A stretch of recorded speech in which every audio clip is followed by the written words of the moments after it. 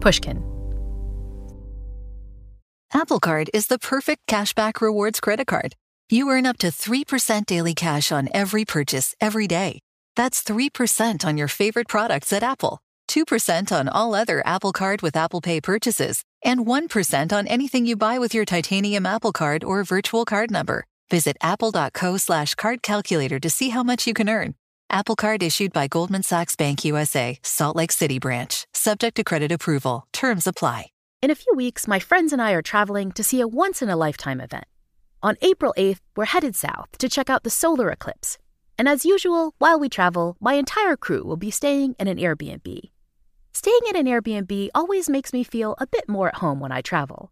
But during this trip, I started to think more about what would be going on with my home while I was away. Because when you're away from home, your place could be an Airbnb. Lots of people stay at an Airbnb without realizing that their space could be an Airbnb too. Your home might be worth more than you think. Find out how much at airbnb.com/host. Science suggests that both physical health and mental wellness are keys to happiness. And San Diego has the perfect formula of sun, sand, and easygoing vibes to lift your spirits. The people are welcoming, the scenery is beautiful, and there's a ton of fun experiences wrapped up in a small beach town feel. A trip to sunny San Diego can help you rest, recharge, and hopefully return to life feeling reinvigorated. Find your happiness at sandiego.org today. Funded in part with City of San Diego Tourism Marketing District Assessment Funds. Now, what I want to talk to you about tonight is why positive thinkers get positive results. And they do, too, that's for sure. Pastor Norman Vincent Peale officiated Donald Trump's first marriage, but that's not his biggest claim to fame. Take charge of your thoughts. You can do what you will. Peale is famous for his 1952 book, The Power of Positive Thinking. Peale was one of the first to argue for the power of positive thought, the idea that if you get rid of your negativity and crush all your worries about the obstacles in your path, then things will work out just the way you hoped they would.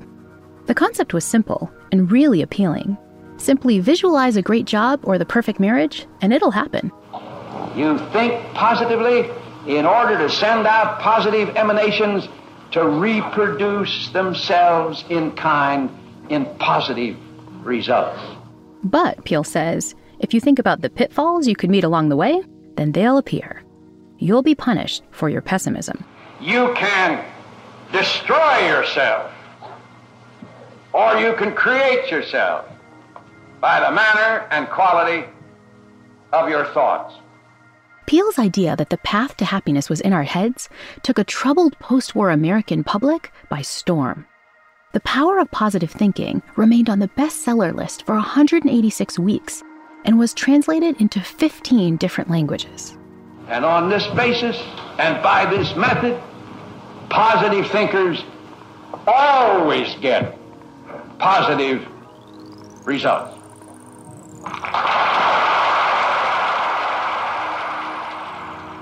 But the notion that negative thinking could bring you down didn't end in the 1950s.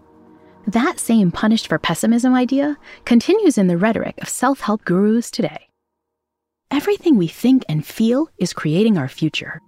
So wrote Rhonda Byrne in her 2006 book, The Secret. She argued that the power of positive thought was a basic physical law of the universe.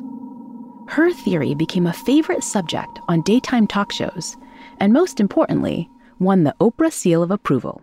All of my guests today say they have uncovered the secret to bringing love, to bringing happiness, even wealth into anybody's life. The secret is the law of attraction. It means that the energy you put out into the world is always going to be coming back to you. Think good things and good things will come, drawn to you like a magnet. But, as Byrne warned, if you're worried or in fear, then you're bringing more of that into your life too. Even if you don't fully subscribe to the law of attraction, I bet you agree that thinking positively is probably a good thing. Human thought may not work like a magnet, but a little optimism is presumably still useful for meeting our goals. And it seems obvious that too much negative thinking could bring us down. But is that really the case? Does envisioning a positive future actually help it come about? And is it helping our happiness in the way we think?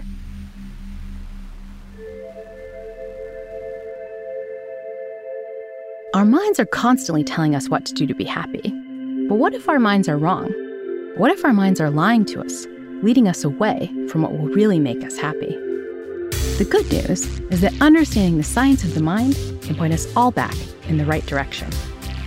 You're listening to The Happiness Lab with Dr. Laurie Santos. His world records in swimming, I think it's 48. I keep losing track of it. It's 40-something world records. I think the next closest person is 20-something. He's just obliterated the record books. This is Bob Bowman, the man who coached swimmer Michael Phelps to 23 Olympic gold medals. 23. I think the next closest person is 9, and that's Mark Spitz, right? And Lassie Varon and Carl Lewis. Bob was the first person to spot Michael's immense potential.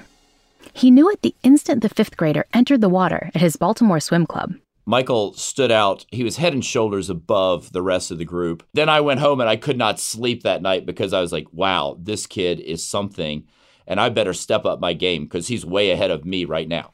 As the youngest pupil at Bob's swimming practice, 11-year-old Michael would be placed at the back of the group, behind boys 3 and 4 years older than him, as everyone set off for their daily laps. And I remember by the end of it, he had worked his way from last to first and was swimming times that no 11-year-old would swim in practice. And the first thing I remember doing was like, don't act like you're excited. Just act like it's normal. I was like, okay, nice job. See you tomorrow. Even in those first practice sessions, Bob could see that Michael was a very raw talent. What I saw was someone who had rather undisciplined strokes. So he wasn't very efficient. He just used a lot of energy. He had an incredible mental capacity to want to compete, to give his best effort when it was needed. But in practice, he was very sloppy, and sometimes he wouldn't pay attention to things. Michael was particularly resistant to altering his front crawl rhythm to adopt the so-called 6-beat kick, which means you're going to take 6 kicks for every 2 arm strokes. This is a critical thing. Michael only took 2, so he just moved his arms like a madman and didn't kick at all. And doing that, he was the fastest 11-year-old in America. Nevertheless, Bob wanted to fix this stroke problem, but it meant engaging the young Phelps in a battle of wills. If Michael stuck to the 6-beat kick, all was well. But if he fell back into his bad habit, he got pulled out of the pool. So the first practice, he made it about 5 minutes before he didn't do it, and I kicked him out of practice. Next day, about 20 minutes, kicked out. The next day, about 40. Made it an hour on about the 4th day. But after that, he never had to go back, right? That's what made Michael Phelps Michael Phelps. But Michael's physical training could only take him so far. To get to the next level, Bob had to introduce his pupil to mental training. Oh, you have to have the software and the hardware, right? Nobody just gets a Mac with nothing on it. Yeah. So you have to work on the software too, and you have to constantly be upgrading it. And that's where I think the mental training comes in. It just makes everything you do more meaningful. When Bob talks about mental training, he sounds a little like a positive thinking guru. One thing you need to have is what I call your dream goal, your vision, right? And I said, Michael, what's your dream goal? Think about it. And he would always say, swim in the Olympics. But Michael didn't just want Olympic glory. He developed a list of goals for his career, a list of goals for the year, and even goals for his next training session. And I had him put it on his refrigerator because that's where he went most of the time, right? He'd see it 100 times a day. He was eating nonstop at this time. Michael had to focus on meeting all these goals during swim practice, which took a lot of hard work. One of the things that my swimmers hate hearing me say is, it takes what it takes. You don't get to make up what it takes. This is what it takes. So you can either do it or not, but realize this is what it's going to take. Bob also taught Michael a very advanced form of mental training, the art of visualization, competing for a gold medal in his mind. Let's see yourself swimming the race and the time that you want to swim. See yourself swimming at the tempo, make it as vivid as you can, smell the chlorine. You know what a lot of these pools are going to be like. So, make sure that your mental picture is it's like a movie, but it's very detailed. And he would start doing that. Bob's visualization technique is based on the latest science of what researchers call mental practice, a form of practice that you do not in the physical world, but inside your head. It turns out that simply imagining a behavior, say swimming an Olympic race or practicing the violin, can train your mind in some of the same ways as hopping into a real pool or picking up an actual instrument. Mental practice works because our minds aren't all that great at telling the difference between something that's really happening to us and something we just imagined. Envisioning an activity vividly, it turns out, recruits the same brain circuits as experiencing that event in real life, which means our minds can learn from imagined events in a lot of the same ways as we learn from real events.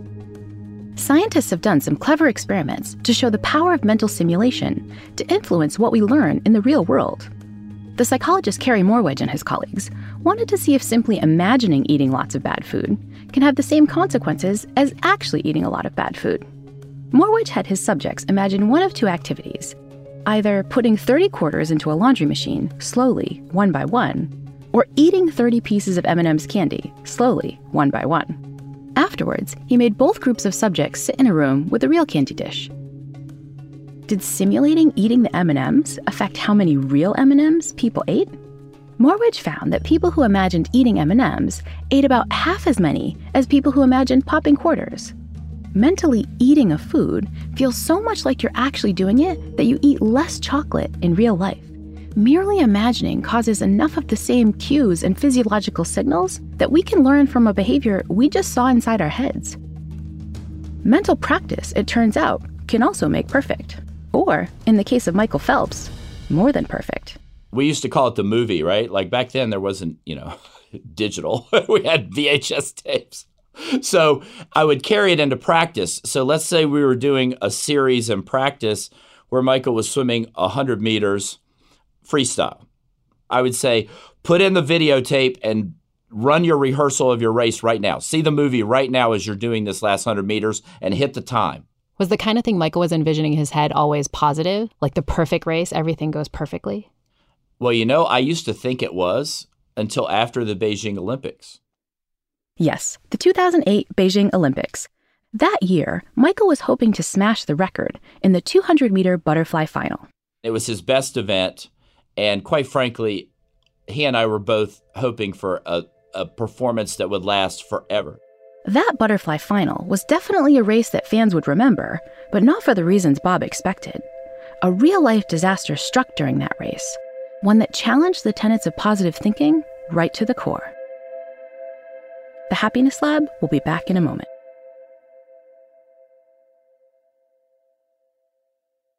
Apple Card is the perfect cashback rewards credit card. You earn up to 3% daily cash on every purchase every day.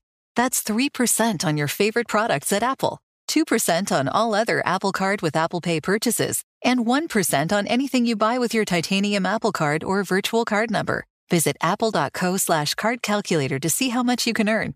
Apple Card issued by Goldman Sachs Bank USA, Salt Lake City branch. Subject to credit approval. Terms apply. In a few weeks, my friends and I are traveling to see a once-in-a-lifetime event. On April 8th, we're headed south to check out the solar eclipse. And as usual, while we travel, my entire crew will be staying in an Airbnb. Staying in an Airbnb always makes me feel a bit more at home when I travel. But during this trip, I started to think more about what would be going on with my home while I was away. Because when you're away from home, your place could be an Airbnb. So why not consider becoming a host yourself? Because if you have a home, but you're not always at home, you pretty much have an Airbnb. Hosting is a great way to earn some extra money. Plus, hosting is a lot easier than you might think. Your home might be worth more than you think. Find out how much at airbnb.com/host. What if there was someone who wanted to help you find a job? Not a website, but a person in your community that would help you for free. Choose Express Employment Professionals, and that's exactly what you'll get. Express Employment Professionals is the local jobs expert you can trust, and they never charge a fee to help with your job search. Go to expresspros.com to find the office near you, or download the Express Jobs app to get started. With a wide range of opportunities in a variety of industries, from welding to sales, forklift operator to customer service, the team at Express is ready to help you or someone you know take the next career step. Whether you're looking for a contract job for the summer or a new full-time role, turn to Express Employment Interviewing with Express employment professionals can be as easy as a phone call. And one application with Express puts you in the running for numerous opportunities in your community. Don't go in your job search alone. Visit expresspros.com today.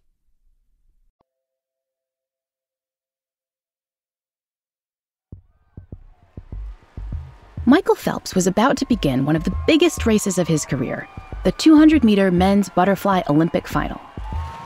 Coach Bob Bowman was poolside when the race suddenly went wrong. After the dive, he noticed in the first 50 meters that his goggles are filling up with water.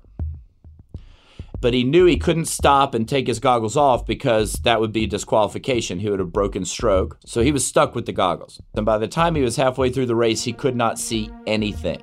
Think about this for a second. You're Michael Phelps. You've trained for this moment your entire life. You've been reminded of how important the gold medal is every time you went to the refrigerator. You've played mental videotape after mental videotape of the perfect race. But when you dive into the pool, your goggles fill with water and you're swimming blind. What did Michael do? Well, even though his coach didn't realize it, Michael had a tape for that too. It turns out, Michael had gotten so bored with all those think positive perfect race visualizations that he threw some not so perfect mental simulations into the mix. And I had no idea he was doing that. He did that on his own. Very important. The importance of this is clear when we cut back to that butterfly race. How did Michael deal with the tragedy of swimming blind? He played back a mental movie. So what he decided to do was revert back to what he had seen and worked on so hard mentally. And he's like, I hope at 19 strokes I'm going to hit the wall. He did. And then he made the last 50. And he's like, okay, at 20, I really hope I'm going to get this done. And he did. The result was a world record, gold medal. And if you ever watch the video of it, Michael throws off his cap and goggles, and he looks like somebody who got last place, right? And he went into this tantrum like he used to have when he was like 12. He's like, my goggles filled up. I didn't know what to do. I just counted my strokes. I could have gone 150.5. I went 152 flat. I'm like, we're kind of in front of a few billion people right now. Gold medal, world record. Let's just smile. And he did. But that's a perfect example of him taking what we had rehearsed so many times and putting it to practice under incredible pressure, right? And my first thought about that is, who does that? What kind of freak is this that does that? But when you go back and dissect how he got there, he had been prepared for that for a very long time. Yeah. I saw an interview with him where he was asked, what was it like to swim blind? And I think he said, just like I imagined it would. Exactly. Michael didn't just visualize all the positive stuff, the perfect race when everything went well. He also simulated what it felt like to swim blind. And so he swam perfectly in spite of the awful situation. And in the end, he won the race, got the gold, and even took the world record. Bob reckons things would have been very different if Michael's visualizations had used purely positive thinking.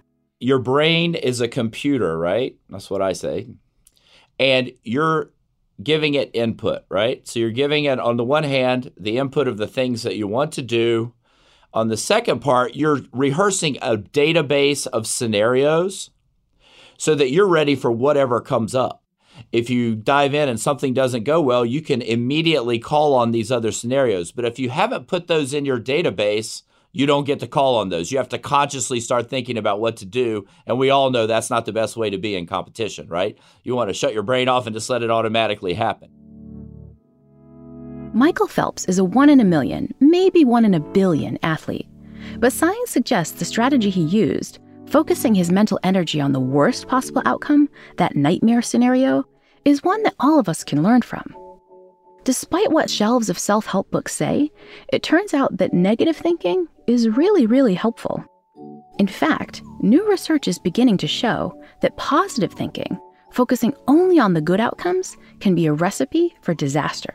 What we find is the more positive people think about the future, actually, the less well they do in reaching the positive future. I'm talking with Gabrielle Oettingen, professor of psychology at NYU, and author of a book entitled Rethinking Positive Thinking. We need to listen to our positive fantasies and daydreams because they are an expression of our needs. So we know where to go. The only problem is that these positive fantasies and daydreams that sap our energy, they're actually an impediment to our actual successes. Gabrielle's work has documented lots of cases where more positive thinking leads to worse outcomes. The more positively people enrolled in a weight reduction program fantasized about their success in the program, the fewer pounds they shed. Or the more positively university graduates fantasized about success in transferring into the work life, the fewer dollars they earned 2 years later, the fewer job offers they had gotten, and the fewer job applications they had sent out. You name the goal, and research shows that positive thinking makes it less likely you'll reach it. Those who fantasize about starting a romantic relationship are more likely to remain alone. People who dream of an ideal future get more depressed. Carefully imagine getting good grades, and you risk flunking the class. The downside of positive thinking even extends to physical outcomes. Elderly individuals who dream of a full recovery after their hip surgery are the ones who can walk the fewest steps afterwards. Simply put, positive thinking alone doesn't work. I asked Gabrielle if people are shocked when they hear about this work, whether she gets a lot of pushback.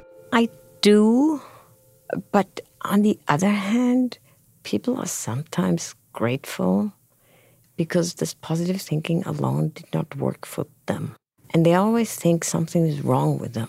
And they feel kind of relieved that they are not alone where they experience that they can think positive and positive and positive and still things don't rain from heaven. The coolest thing about Gabrielle's work is that she's figured out why positive fantasies are counterproductive. The reason? Mentally simulating our desired outcome makes us think we already got there, like we just ate all the M&Ms we need. In their mind, they experience this desired future already there, and therefore they relax. So it's almost like the simple act of experiencing this positive fantasy. It's like it confuses our mind. Our mind thinks we've already gotten it, so we don't have to put energy in. Exactly. You can measure that by lowered blood pressure, for example. And so how do we actually get the energy back we need to realize our goals? Oddly enough, we need a burst of negative thinking. Just like Michael Phelps visualizing swimming blind, getting to our own personal goals requires thinking about the obstacles that block our path.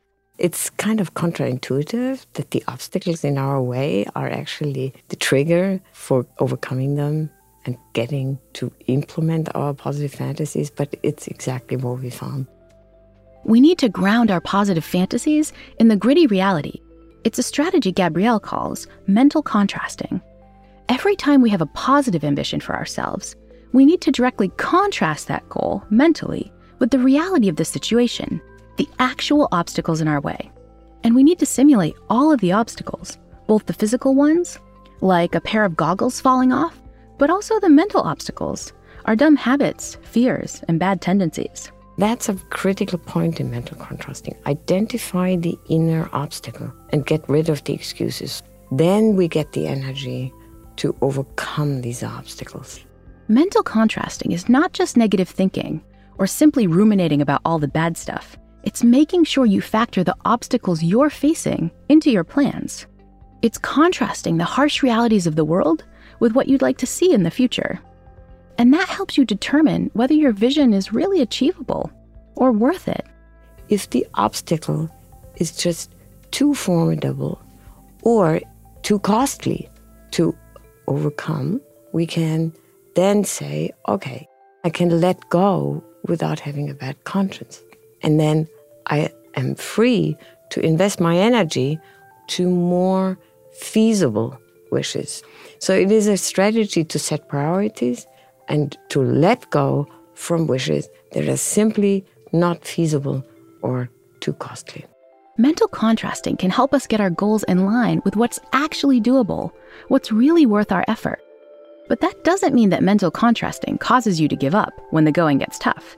In fact, this strategy can be essential for getting through the toughest physical and mental challenges a person can face.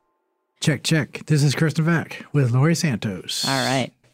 Kristen Beck is a decorated veteran of one of the most elite military forces, a unit where even if you're lucky enough to try out, the chances of you making the grade are tiny. It's probably like 7%, I think. Back when I joined, it was like the late 80s, early 90s, and there was really no publicity for the SEAL teams. But there was a really crappy movie called Navy SEALs. And after I saw that movie about the Navy SEALs, I was like, I want to do that. Nowadays, the Navy SEALs are famous.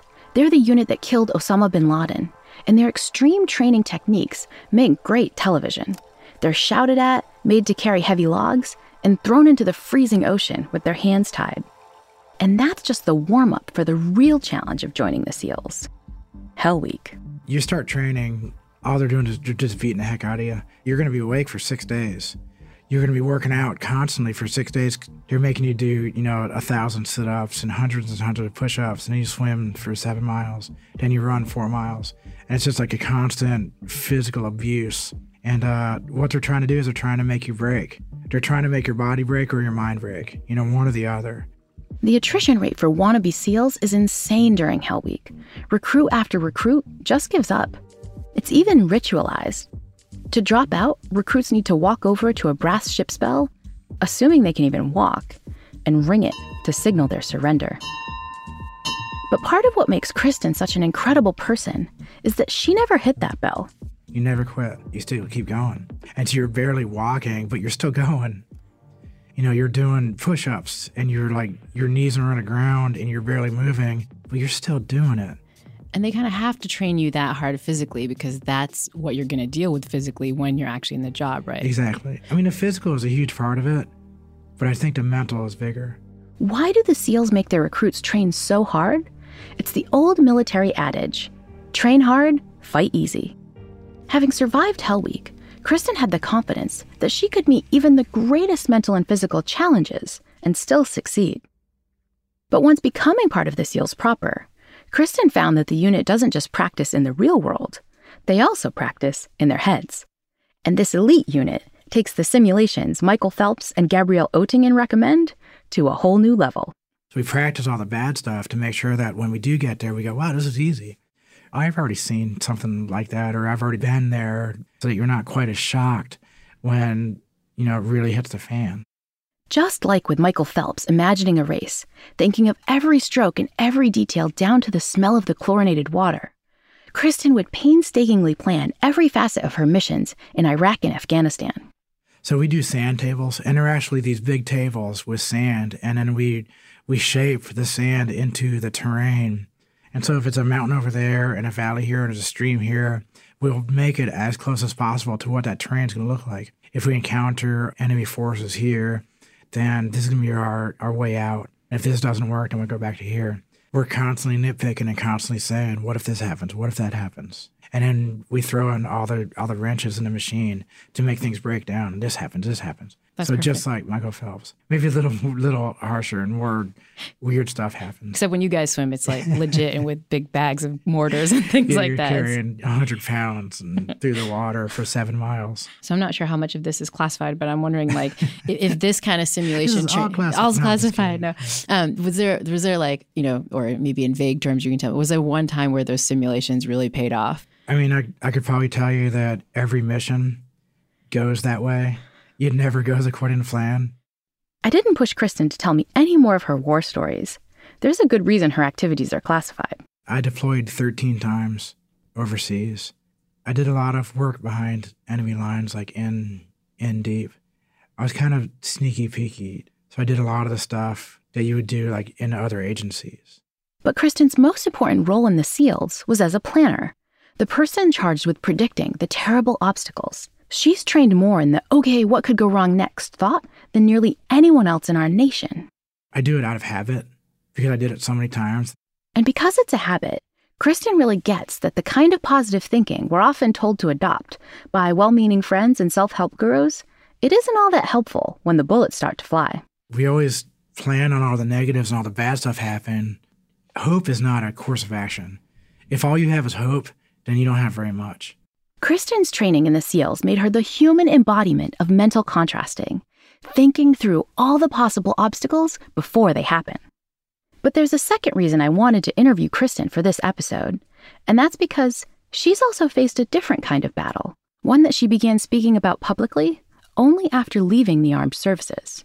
Right after I retired, I knew who I was. Born Christopher, but Kristen was part of my life since I was like a very young age. I knew who I was. Kristen is a transgender woman and the author of Warrior Princess, a U.S. Navy SEAL's journey to coming out transgender.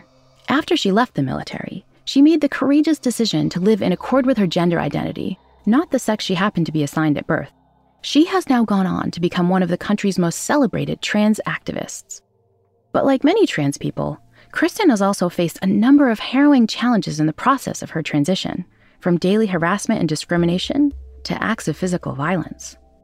I wanted to learn how Kristen's expertise in mental contrasting helped her navigate this difficult personal challenge. Her honest answer blindsided me and taught me that the lies of the mind go way deeper than we often realize. The Happiness Lab will be right back. In a few weeks, my friends and I are traveling to see a once-in-a-lifetime event. On April 8th, we're headed south to check out the solar eclipse. And as usual, while we travel, my entire crew will be staying in an Airbnb. Staying in an Airbnb always makes me feel a bit more at home when I travel. But during this trip, I started to think more about what would be going on with my home while I was away. Because when you're away from home, your place could be an Airbnb. So why not consider becoming a host yourself? Because if you have a home, but you're not always at home, you pretty much have an Airbnb. Hosting is a great way to earn some extra money. Plus, hosting is a lot easier than you might think. Your home might be worth more than you think. Find out how much at airbnb.com/host. What if there was someone who wanted to help you find a job? Not a website, but a person in your community that would help you for free. Choose Express Employment Professionals, and that's exactly what you'll get. Express Employment Professionals is the local jobs expert you can trust, and they never charge a fee to help with your job search. Go to expresspros.com to find the office near you, or download the Express Jobs app to get started. With a wide range of opportunities in a variety of industries, from welding to sales, forklift operator to customer service, the team at Express is ready to help you or someone you know take the next career step. Whether you're looking for a contract job for the summer or a new full-time role, turn to Express Employment. Interviewing with Express Employment Professionals can be as easy as a phone call, and one application with Express puts you in the running for numerous opportunities in your community. Don't go in your job search alone. Visit expresspros.com today. Science suggests that both physical health and mental wellness are keys to happiness. And San Diego has the perfect formula of sun, sand, and easygoing vibes to lift your spirits.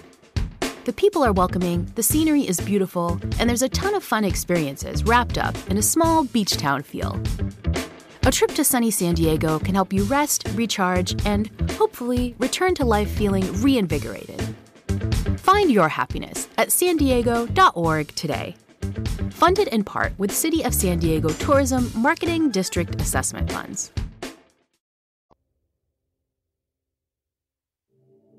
Unless we understand what the obstacle is, we will not have the energy to overcome the obstacle. And we will also, when we don't imagine the obstacle, we will not be creative in finding solutions to overcome the obstacle. Gabrielle Oettingen's work on mental contrasting has shown just how powerful thinking about our obstacles can be. Her studies have shown time and again that simulating the barriers to our goals can give us the motivation we need to solve them. The blood pressure goes up, it provides the oxygen to get going. But there's one more feature of mental contrasting that makes it such a powerful strategy. It gets our minds to start planning. When we think about obstacles, our brains naturally want to search for solutions to those obstacles. Very often the solution comes already when you think about the obstacle, when you imagine the obstacle happening. You will suddenly understand, oh, this is what I could do in order to overcome the obstacle. Why didn't I discover that years ago? Thinking through all those inner and outer obstacles drives our mind into plotting mode. We turn on our inner Navy SEALs. We hunker down at our mental sand tables to work out a plan that can successfully overcome the barrier we've identified. But Gabrielle has found a new way to put this planning process into overdrive by adding one additional form of mental practice.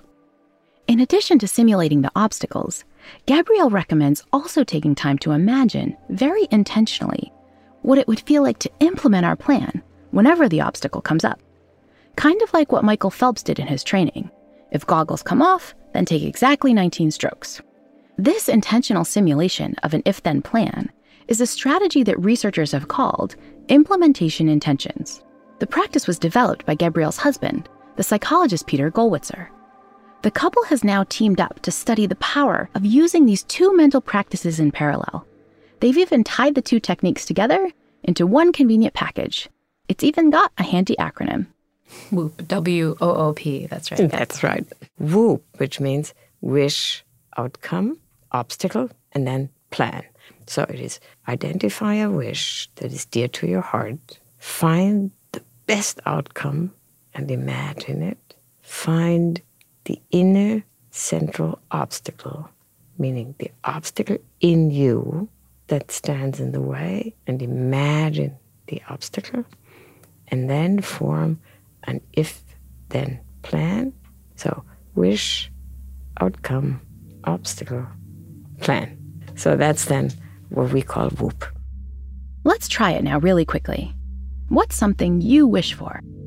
What's a goal you really want to achieve in life? Now take a second to think of the outcome, what your life will really be like if you actually achieve that wish. But what are the obstacles? Non-judgmentally think of what's really in your way. And now that you know the obstacles, what's your plan? How will you actually overcome the barriers to realizing your goal? That only took a few seconds, and Gabrielle recommends taking a bit longer to WOOP, but you get the general idea.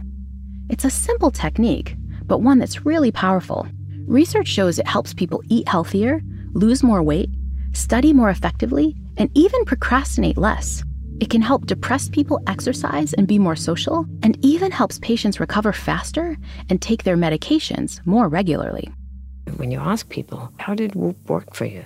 They say, well, the obstacle didn't appear. So they can't even remember that the obstacle appeared because they just automatically somehow did it. And that's why whooping is so powerful. It harnesses the processes we learned about in the first part of this episode, one of the most awesome features of our mind. Our brains can automatically learn from mental practice. Imagine eating a bunch of M&Ms, and you've learned what it feels like. You're done eating them. Imagine swimming the perfect race, and your brain knows what to do. And imagine the solution to a tough obstacle, and your brain has already figured out how to overcome it automatically. But there is one small challenge to whooping. Like all other good things in life, we actually have to do it for it to work. And that can be tough in reality, not just because it takes time, but also because doing it well involves taking a long, hard look at yourself and your circumstances. Whatever the obstacle is, it needs to be identified honestly, without excuses. And then you can see whether you will be able to overcome it or not. Whooping works because it forces you to ask some tough questions. What are my inner obstacles? What am I afraid of? What are my real priorities? What are my insecurities? Are the people around me preventing me from doing what I really want? People who employ techniques like Whoop know that this part, the unfettered honesty, can be daunting. Remember what Bob Bowman told his swimmers every day. It takes what it takes. Some obstacles require a lot of work, and that can be tough to come to terms with. So tough that we sometimes would rather put on blinders and just think positive instead. Even people who understand the power of mental practice aren't always able to put the work in for goals that really matter, our most personal ones, the ones that involve a really long, hard look at the inner obstacles we face. It's worse than combat, because combat is very cut and dry, but this is, you don't know. When Kristen left the Navy SEALs and began her transition, she found enemies on all sides. I'm one of one. I'm the only transgender Navy SEAL. I'm the only female Navy SEAL. I'm the only, however you want to explain it. I'm a very small minority. I went to the inauguration of Donald Trump, and people were angry at me for doing that. He says, why would you do that? And I said, because I was being visible. Because I'm sitting there amongst all of these people and all the supporters and everyone that loves our president, they automatically have all this respect for the military and patriots and all the stuff that they talk about, but they don't respect transgender people. But now they're in a weird conundrum where what are they going to do? They're not going to walk up to me and start yelling at me or disrespecting me because they can't, because then that's against the uniform. So they're in a really weird spot that I force them into. I'm going to force you to be with me and talk to me and be respectful. And they are. Kristen has been made to feel like an outsider on the other side of the political aisle as well. Some liberals are suspicious of anyone who's served so long in the military, and Kristen says people make assumptions about her all the time. So it kind of bums me out, you know. It makes me feel like I'm not worthy or valid, even amongst the LGBT community. And I'm not worthy or validated amongst the women's groups or the civil rights groups because they never invite me in. But Kristen's new identity also brought more intense challenges than feeling misunderstood on both sides. Like many transgender people, she also faced physical violence. In 2012, I was out in Florida and I was walking down the sidewalk and I was alone, which is a mistake that I learned the hard way.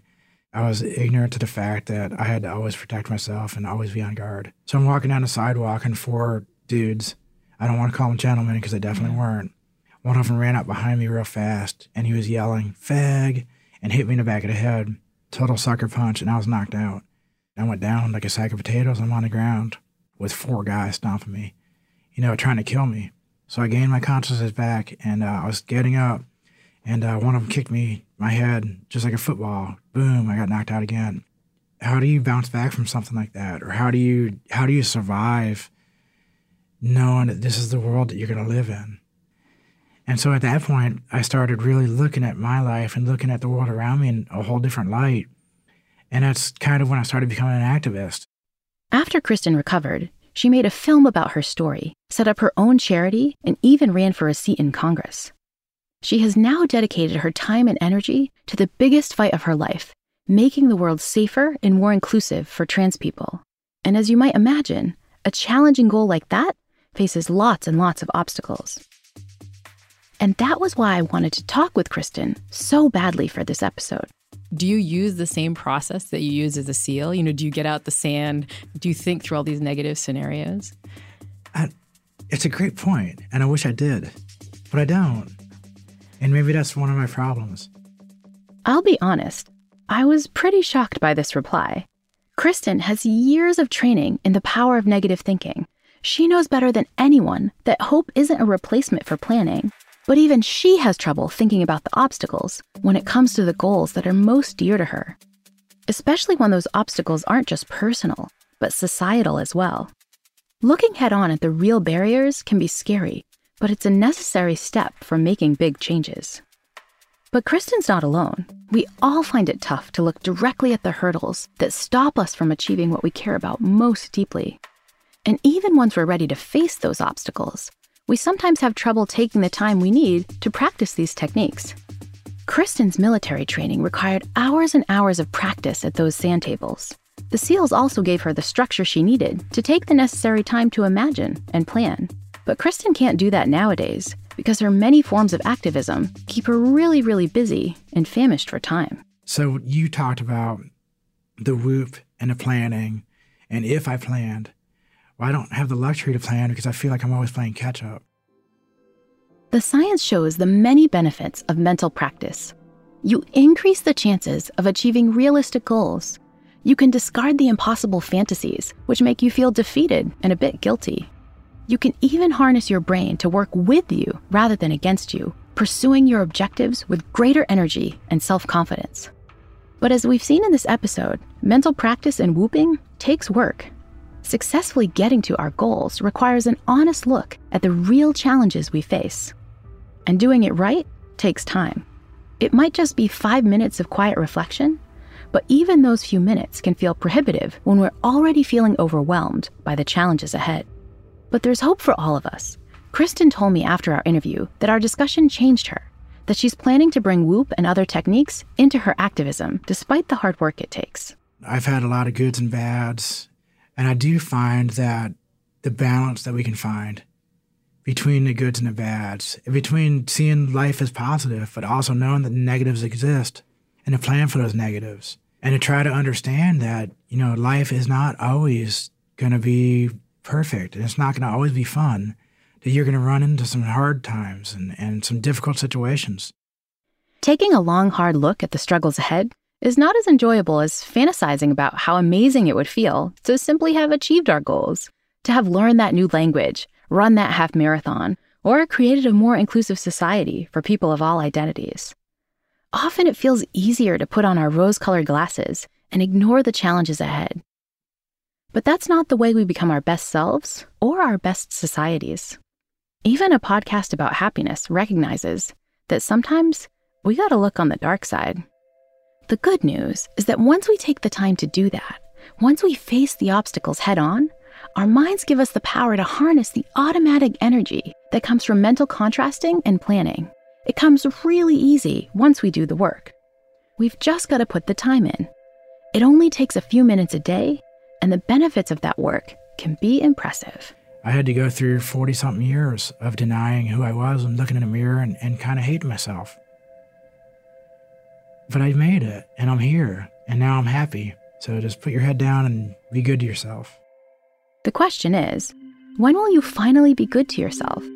When will you actually put your head down and take the time needed to whoop it up, play that mental obstacles videotape, and move toward the goal you've been fantasizing about? When you're done, you can come back and learn more concrete strategies for meeting your goals, ones that we'll cover in the next episode of The Happiness Lab with me, Dr. Laurie Santos.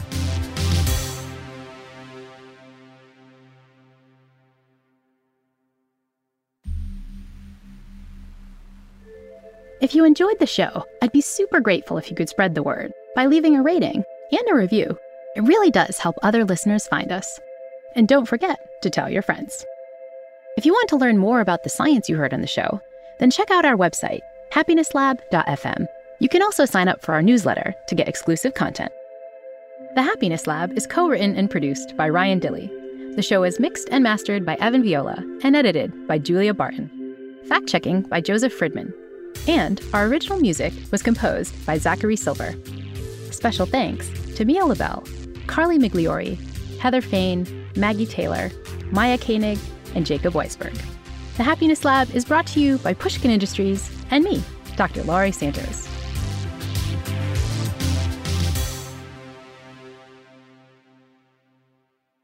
Science suggests that both physical health and mental wellness are keys to happiness. And San Diego has the perfect formula of sun, sand, and easygoing vibes to lift your spirits. The people are welcoming, the scenery is beautiful, and there's a ton of fun experiences wrapped up in a small beach town feel. A trip to sunny San Diego can help you rest, recharge, and hopefully return to life feeling reinvigorated. Find your happiness at sandiego.org today.